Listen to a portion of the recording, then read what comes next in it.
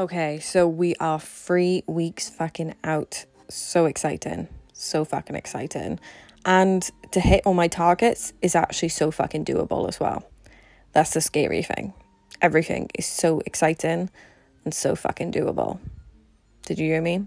Exciting, fucking doable. And the only thing that's going to stop me is whether I'm going to make it a million times harder for myself or not. And I'm not going to do that. So for me, I need to change my thoughts around food. Is food entertainment or is food fuel? So I need to go on low histamine in order to give myself the best chance I got with hay fever, because I currently can't breathe from my nose. And obviously, it's not even that. It's the fact is, every time I go to do that run, as well as the uncomfortability of going to do the run, I already know in the back of my head, I haven't done my extremely 100% effort. So the emotional suffering that comes with that is so strong and so hard that it really struggles for you to get out of fucking bed to do it. It's terrible. So I'm letting that shit go, and I'm just gonna deal with the baseline emotional suffering from going after this goal. Anyway, so for me, 3 weeks out, I have wrote down my low histamine food plan.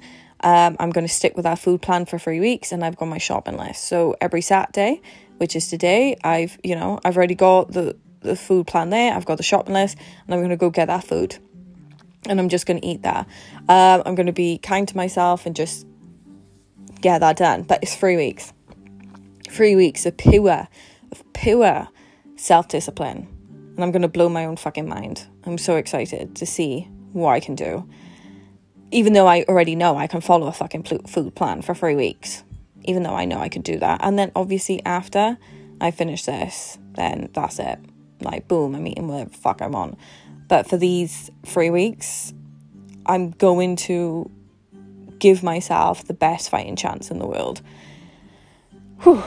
So the thoughts around food, the thought will be food is fuel, and then that feeling will make me empowered when I eat the food. So the circumstance could be my food, what I eat, or my food plan. The thought is food equals fuel.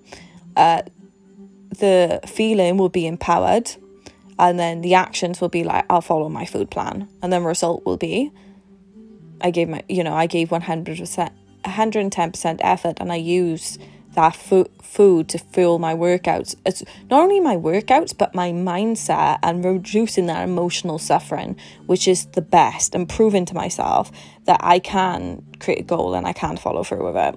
So I hope it helps you.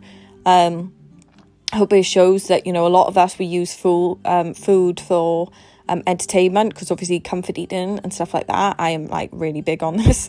But honestly, when you're going after a goal, even if you're going after a summer body, wherever, you can imagine this emotional suffering, this added suffering when you put on a bikini, or those swim trunks, and you're like, oh, I haven't done this, I haven't done that. That's why even on holidays, I always work out, and I walk around, and I'm just like living my best life. But that's what I love, and that's what I like to do. So I hope it helps. See ya.